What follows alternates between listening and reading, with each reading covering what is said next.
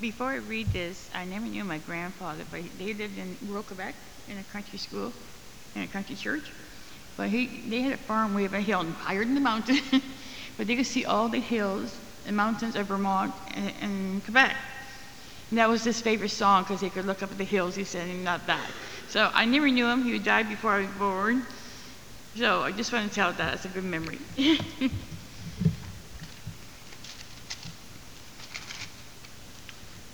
Could we, Revelations 3, 7 to 13, page 1960.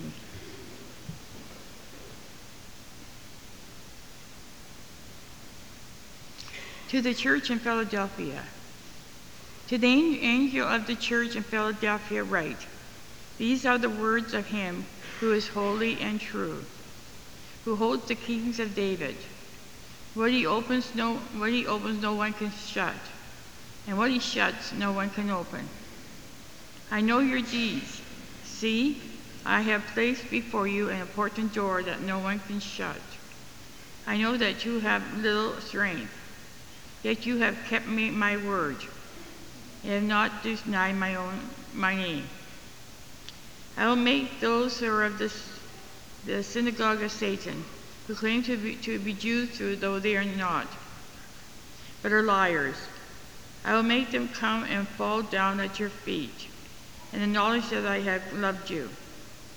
Since you have kept my command to endure patiently, I also keep you from the hour of trial that is going to come upon the whole world to test those who live on the earth.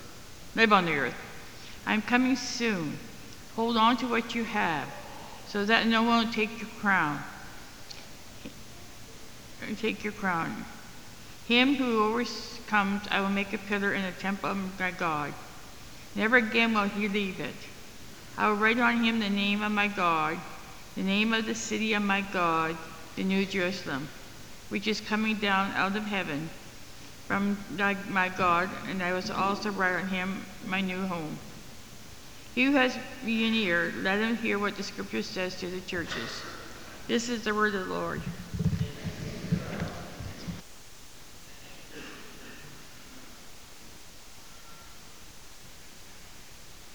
Thanks, Betty.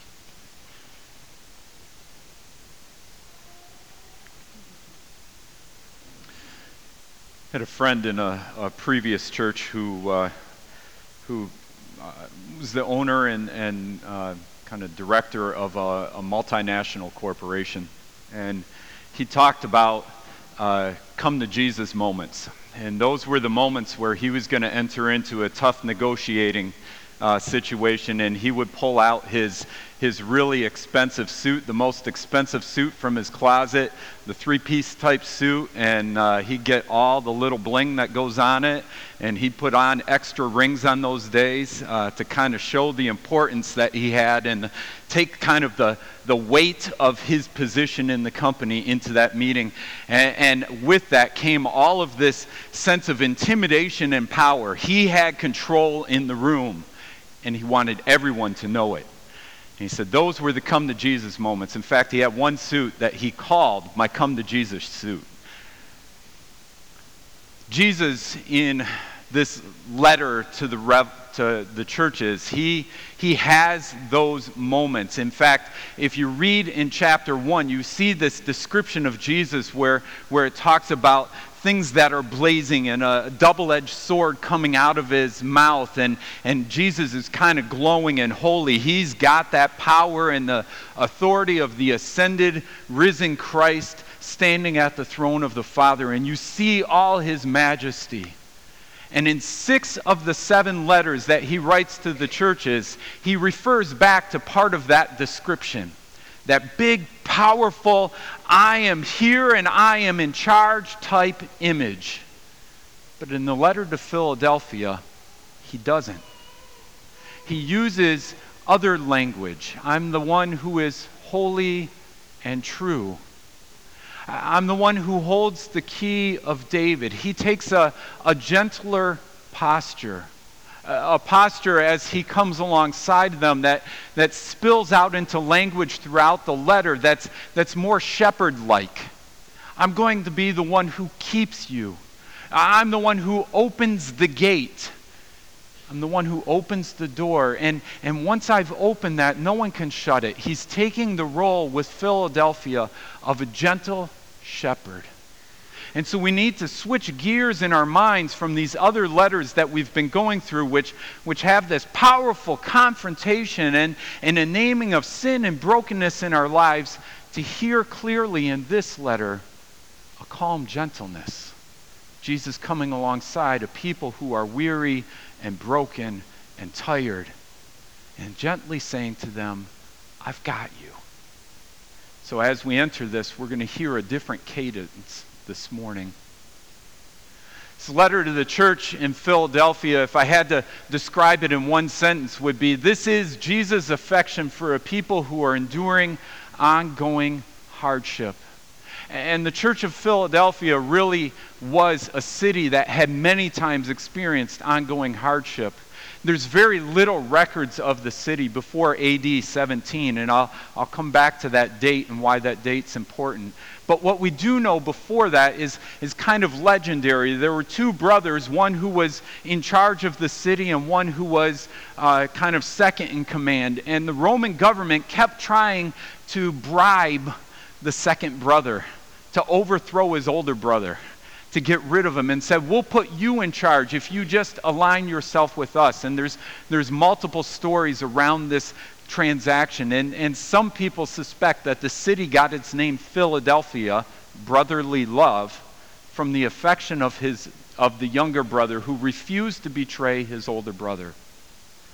It was caught between empires. They were an empire on one side, and they had the Roman Empire on the other, trying to gain control of the city by whatever means necessary.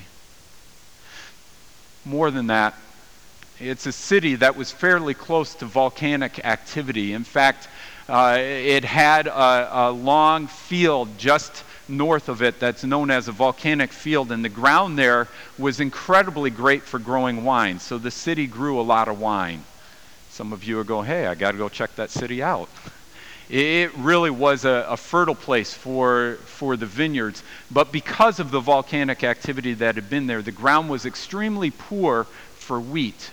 You may go, why is that important? Well, in an agricultural society, you need to be able to grow wheat to feed your own people. And there was not enough fertile land for growing wheat to feed the people of that city. So they were always dependent on trade and on people outside of them. And so if a famine hit, which does hit a number of times in that area of Asia, they became extremely dependent upon the whims of the market. And so their city would often go into states of poverty where they had to borrow extremely from other cities and other governments in order to keep their people alive. So they begin early on, because of these cycles of famine and the inability to sustain themselves, to be a city that seemed to always be in trouble.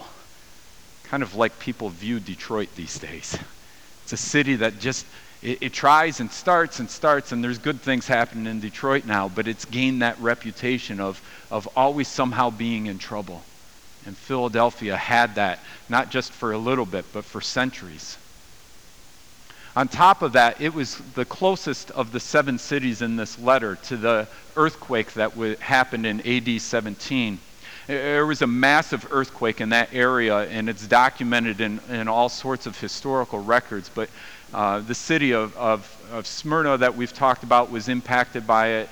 Some of the other cities we've talked about had buildings crumble. However, Philadelphia, because it was so close to the epicenter, not only endured the initial earthquake, it also felt many of the afterquakes. And all those aftershocks that came through, and they believe they came through for more than 5 years. That area had multiple earthquakes. That city was never able to really rebuild. And so we have documents already in AD 20 and 25 in that area talking about how the city itself is almost abandoned and people are just living in the countryside. They're afraid to be near any building that can fall down on them. And there's a lot of grief because of the many lives that were lost when those buildings collapsed in the earthquake.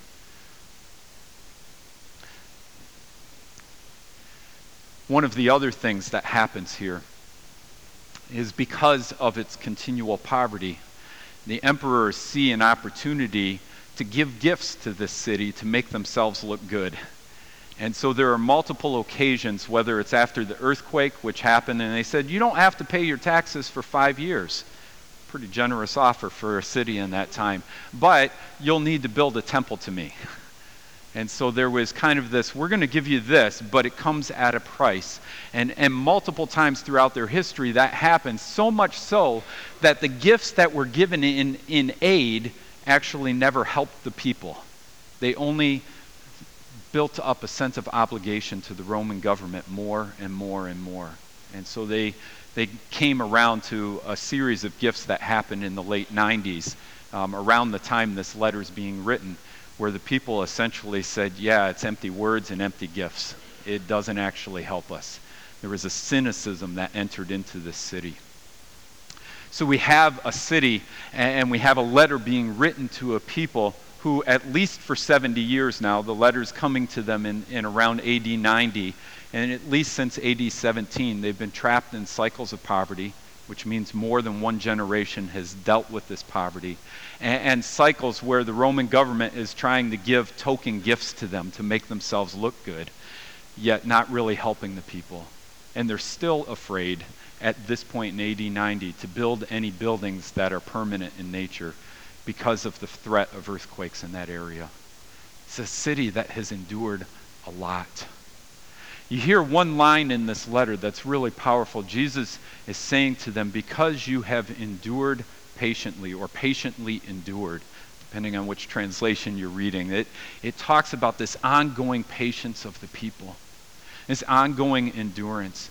And it's really, really important for us to pay attention to this letter, because so many times people paint Christianity as a way to kind of get your life together and have all sorts of good things. In fact, we have a phrase we often use about the gospel, especially in North America these days, but also it comes up in Africa and it comes up in Southeast Asia, of the prosperity gospel, or a health and wealth gospel.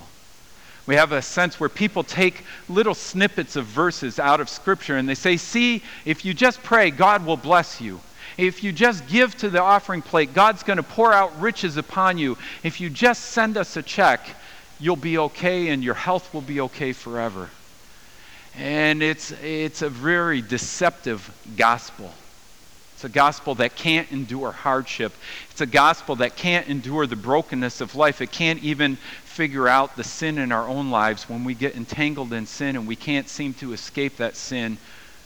This gospel of prosperity becomes a gospel of judgment and condemnation.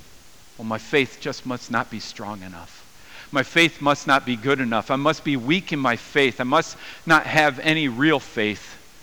If God would bless me if I just prayed the right prayer. And people are often, their faith is undermined by this gospel of prosperity, or this health and wealth gospel, one that's present in our day and age. And that's part of what Philadelphia is experiencing.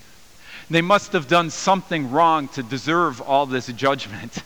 They must have done something wrong along the way. They must not be pleasing to God, or pleasing enough to God to have him intervene, because he's let them endure this struggle for so long.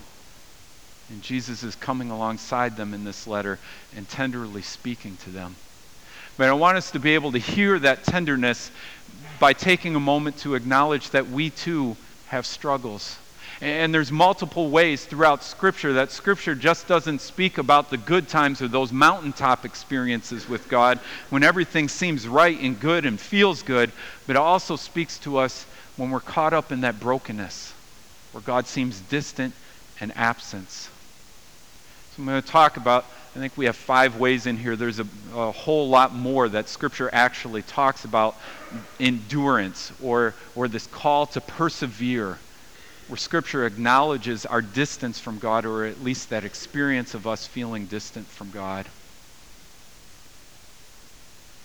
Psalm 13, it goes on longer than this, but these first couple verses give us the feel for it. How long, Lord? Will you forget me forever? How long will you hide your face from me? How long must I wrestle with my thoughts and day after day have sorrow in my heart? How long will my enemy triumph over me? I mean, we don't often pray that prayer, do we? At least not publicly. I mean, some of us may pray it at home, but when we come here on Sunday morning, we like to have ourselves in some decent clothes and our face cleaned up and washed and everything looking like everything's fine and okay. But Scripture, if we listen to it carefully, this is quite often the reality for us. 40% of the Psalms are Psalms of lament. 150 Psalms, 40% of those are people crying out saying, God, where are you? How long? You've forgotten us, God. When are you going to remember us? And if we're going to enter into an authentic faith with the people of Philadelphia, we need to hear that this is their cry, but also recognize that it's our cry, and it's a cry that's pervasive throughout our world. It comes at these times when God seems slow in keeping his promises. When we live in an instantaneous culture, we go to Burger King to have it our own way, right? We expect that we can hop on the internet and find out any information we want just very quickly. Some of us get frustrated with Siri when Siri doesn't respond the way we want. I don't know what you're talking about. She actually says that sometimes. And we want things instantaneously. We want them now. But pay attention to some of the people in Scripture that we think highly of. Abraham. The first time in Scripture that Abraham has the promise that God will make him and his descendants into a great nation, he is 75 years old. When he turns 90 years old, are there any 90-year-olds here this morning? We have a few 90-year-olds in our congregation. That's why I'm asking. When he turns 90, God comes back to him and says, I am still going to bless you with a son. How many of you want to laugh at that thought? God, you gave me that promise 15 years ago. It was impossible then. Now, are you kidding me? Not only that, God waits another 10 years before giving him Isaac.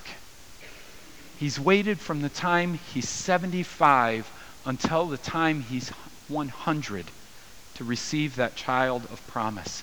And along the way, he denies that his wife Sarah is actually his wife. He says, she's my sister, trying to avoid trouble with foreign governments. He decides with his wife, hey, God's kind of slow in keeping his promises. I'm going to have sex with your maid, and we're going to make this happen, and maybe Ishmael will be the child of promise. He goes all over the place, wavering in his faith.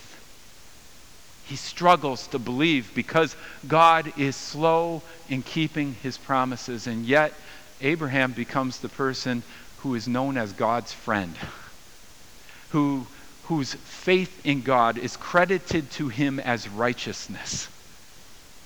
But we need to hear the whole story, that this man also had a long time of waiting. And sometimes our waiting and this waiting for God to keep promises when he's slow, it is hard on us.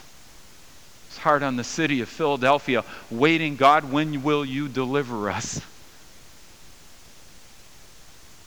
The Exodus. Remember all those wonderful promises Moses made to the people of Israel while they were in Egypt? God's going to deliver us. From Pharaoh? And then God actually does. And you know what? It takes less than 3 days before the people of Israel are out in the desert saying, God hasn't delivered us yet. Let us go back to slavery in Egypt. And in fact, multiple times in that first year, we have record of them saying, just bring us back to slavery because God is too slow in keeping his promises. We don't know where God is at. It was the first year. It took 40 years before they reached that land that was flowing with milk and honey, that land of promise. And then once they reached it, they had to fight a few wars before they could settle in it and begin reaping the benefits of that land in the promised land. God was slow in his keeping his promises as they understood that to be. They wanted God to deliver them now, and he took his time. Or Babylon. People go into exile, and we have a verse we love to quote today. I bet you many of you have had it on your fridge or a little card. I know the plans I have for you, plans to prosper you and not to harm you, plans to give you hope and a future. It's a great verse, but what we fail to do is read the 2 verses before that, which tell the people that they're going to be in captivity for 70 years. Which means most of them who are hearing that promise will be dead by the time that the promise is fulfilled. The promise is being given actually to the little kids in the community and to their kids, that one day they will see God's faithfulness, even though they're going to endure hardship and be in a place where they feel like God has abandoned them for 70 years. And then Anna, we hear in Luke 2, was married for 7 years and then became a widow. And there's some debate about the language there, but realistically, she was a widow waiting in the temple for 84 years to see Jesus. She was an old woman who daily came to the temple. She was considered a prophet among the people and daily would go to the temple waiting to see Jesus. Can you imagine that? All your hopes built up in this marriage and in this life that you're going to have, and after 7 years your husband dies and you become a widow, and now what? And you have this promise from God and this word from God that you will see Jesus, and for 84 years you go to the temple waiting to see Jesus. Sometimes the road gets hard and weary because we're waiting for God to fulfill his promises, and he seems to be taking an awfully long time. Other times we hear scripture, and it's in one of the passages we read earlier, Psalm 42, where we don't feel God's presence. My soul thirsts for God, for the living God. When can I go and meet with God? My tears have been my food day and night, while people say to me all day long, where is your God? Circumstances of life feel so heavy and so overwhelming that we have a hard time imagining that God is still with us. We wonder where he's gone, and we feel that emptiness inside of us. God, won't you deliver me? God, won't you show up? God, I just need one word from you. I just need you to say something to me. And we sit in the silence. When we are suffering, another passage we read earlier, not only so, but we also glory in our sufferings because we know that suffering produces perseverance. Perseverance, character, and character, hope. And hope does not put us to shame because God's love has been poured out into our hearts through the Holy Spirit who has been given to us. A little while later, Paul adds to this. He's building a whole argument here.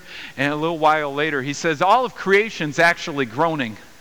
And in fact, we are groaning inside, and our bodies are wasting away. Though we have hope, and though we know we're trying to persevere, and we are experiencing suffering, and it hurts, and we groan. We groan under the weight of it. We weren't meant to carry this weight. And yet it's part of our reality, and Paul's acknowledging it. Even as he says we have hope, and God's poured his love upon us, we still groan. We still feel the weight of the brokenness in the world, of things that are not the way they should be. When we are weary. I don't know how many times I've seen this as a graduation verse from high school. People get to pick those verses that they read as people walk across the stage, and this one's up there every year. And part of me takes a little patronizing, oh, you know so little. But the reality is all of us know so little, and this was written to a mature people, the people of Israel, and they need to be reminded. Even youths grow tired and weary, and young men stumble and fall, but those who hope in the Lord will renew their strength. They will soar on wings like eagle. They will run and not grow weary. They will walk and not be faint. That last little part is actually a Hebraic way of arguing. And the argument builds the further you get into the verse. And so that the entry level is, they'll soar on wings like eagle. Man, it's easy to have spiritual highs. It's a little bit harder to have that endurance that you get when you run. But really, the culmination of that text is that God's going to give us the strength to walk, to be faithful in that day in, day out, mundane walking. But that's hard. And twice in this passage it mentions becoming weary. And that desire not to become weary. Paul picks up on it later to the Galatians and says, do not become weary. And it pops up in multiple other places. Jesus saying, come to me, all you who are weary and heavy burden. Sometimes we are just worn out by the walking, the faithful endurance, the day in, the day out. Greg even mentioned it. Even the joy he has, he says there are times going to work, you wake up and you feel the weariness in your body. You feel it in your spirit. How do we persevere when the road has become weary and its mundane ordinariness?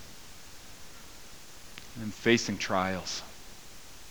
I suppose there's lots of passages I could have picked up on this word trials or tribulation. They come up all through Scripture, but this one perhaps is the most important for us to pay attention to. It's Jesus.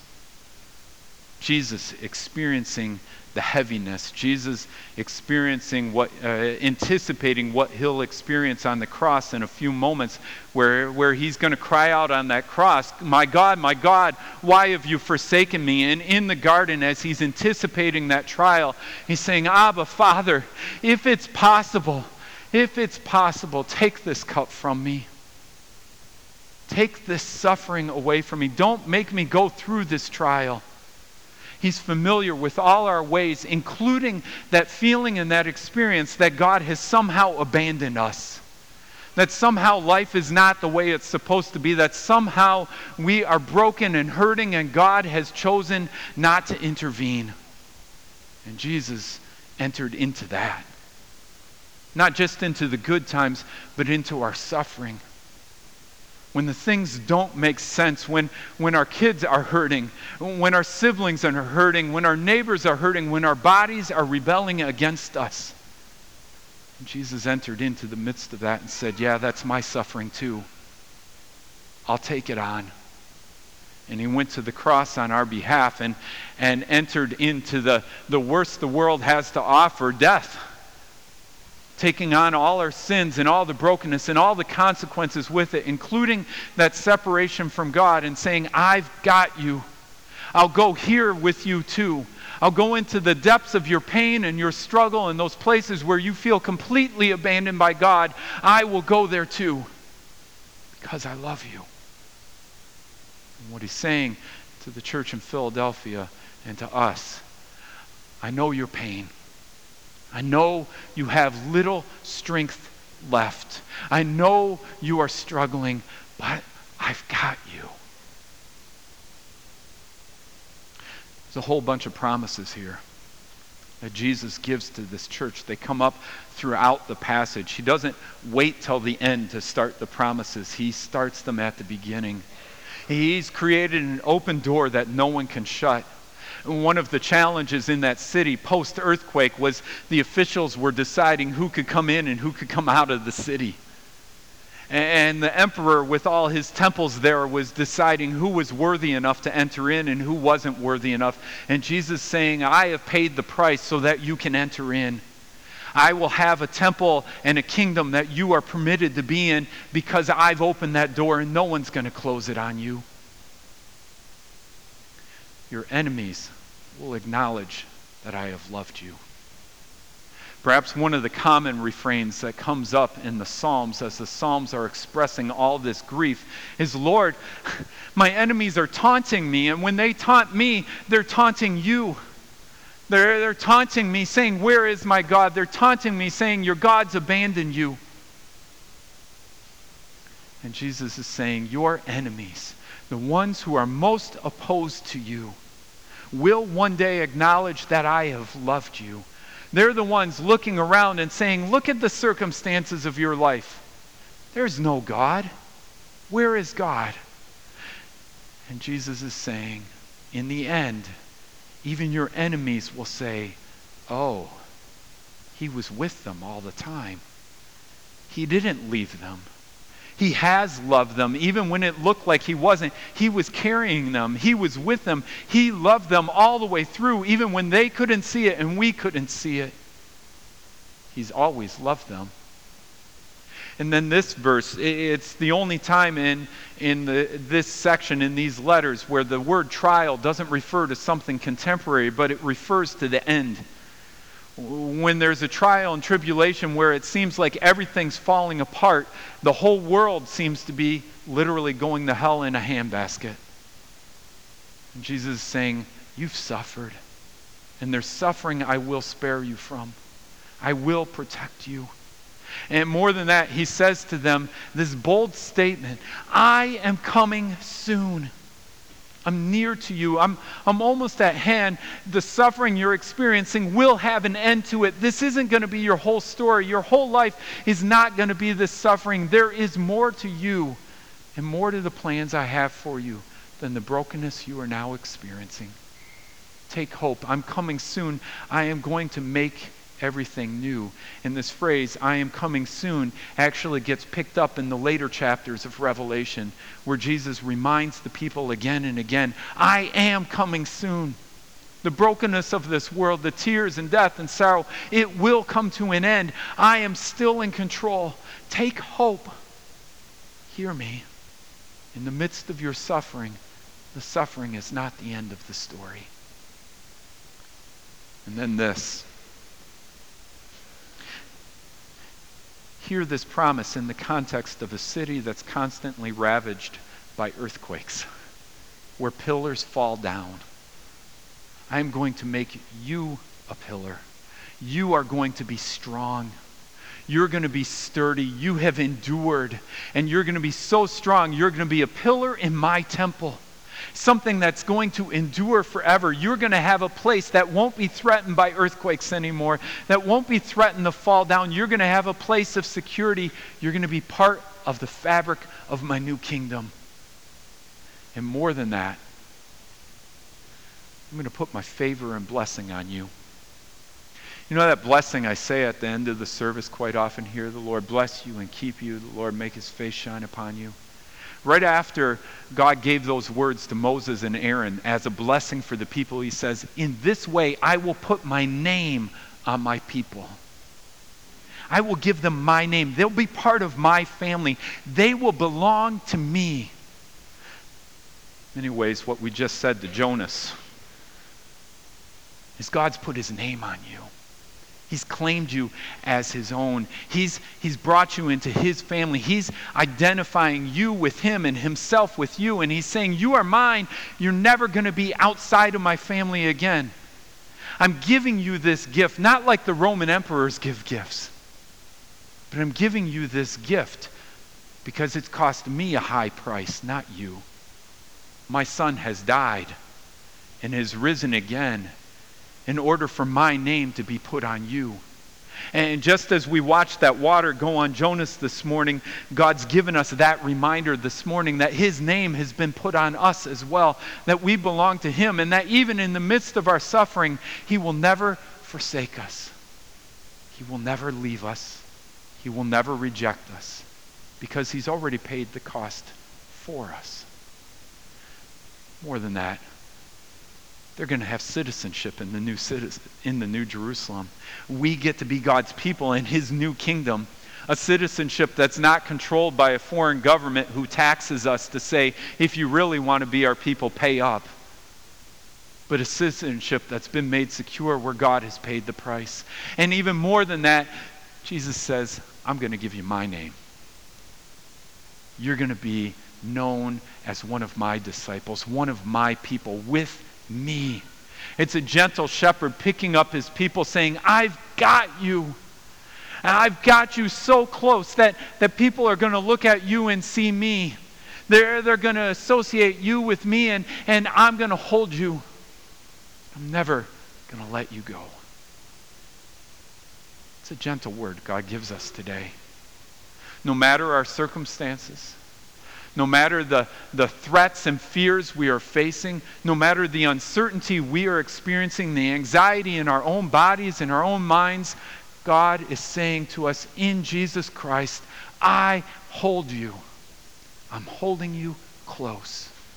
Don't give up hope. Sometimes we need to experience that. We need to experience living into that. And it's a simple command. In the other text, Jesus tells the other churches, get up, get to work. And there are times we need to do that, but we also need to hear that in this context. A simple hold on. Hold on, what do you have? Don't try and fix everything. Don't get up and try and do it on your own. Just hold on to the fact that I'm holding on to you. Therefore, put on the full armor of God. So when the day of evil comes, not if the day of evil comes, when the day of evil comes, you may be able to stand your ground, and after you've done everything, to stand. To stand with Christ in His grace. To be caught up with Him. It's hard work, just standing. And we need each other. Scripture says multiple times to carry each other's burdens. In this way, we fulfill the law of Christ. This is how we do it. And part of that is being wrapped into community. And we're going to share a meal with each other, and that's part of it. Part of it's through the offerings we give. And we're going to give to the benevolence fund today, a way our deacons take the resources of this church and walk alongside other people who are hurting and struggling and suffering. And we do it in this community through supporting CAP. And we come alongside those who are trapped in poverty and debt, similar to that church in Philadelphia. And we work to set people free from that. We carry each other's burdens. We walk with each other. But I also need to mention the other resource that's up there. One of the ways our church comes alongside people who are struggling is to say, if you are struggling and you need access to a counselor, if you're struggling with depression, if you're struggling with suicidal ideation, if you're struggling with anxiety, there are resources available, and our church makes them available for those who are struggling for free. We pay a fee every year to Shalem so that people from this congregation can access those resources. Those numbers are up there, the contact's up there. I'm going to leave this up there for a minute. Colin, can we put this slide back up at the end of the service after everything's done? So we'll leave it up while people leave the sanctuary. So if you want to come back in and write the info down, feel free. We want to make sure that everyone hears that just as Jesus came alongside us, we as a community are coming alongside every one of us who's struggling. We are not alone. We're not alone because God came in Jesus Christ. And we're not alone because He's given us the gift of being the body of Christ together. Let's pray. Lord, we thank You that Your word in Scripture is not just those big, hard words that call us to action, but it's also these gentle words that can speak truth and acknowledge pain and suffering and brokenness and our inability to understand. When we're going through those Job-like moments where we wonder where You are, where we're waiting for You to fulfill Your promises and the road gets long and hard, where the trials come home to rest in our houses and in our families and in our own bodies. Lord, thank You for this gentle word that can name those realities and yet say to us, I've got You. Help us to believe. Help us to overcome our unbelief when it seems like You are far away. Draw near to us, Lord, and wrap us again in Your grace in Jesus Christ, that we might know that You never let us go, that You never forsake us. And give us, Lord, the courage to ask others for help, to speak up. Give us courage to walk alongside those and reach out to those we see struggling, that we together might embody Your love and Your grace and Your presence. In Christ Jesus we pray. Amen. I invite us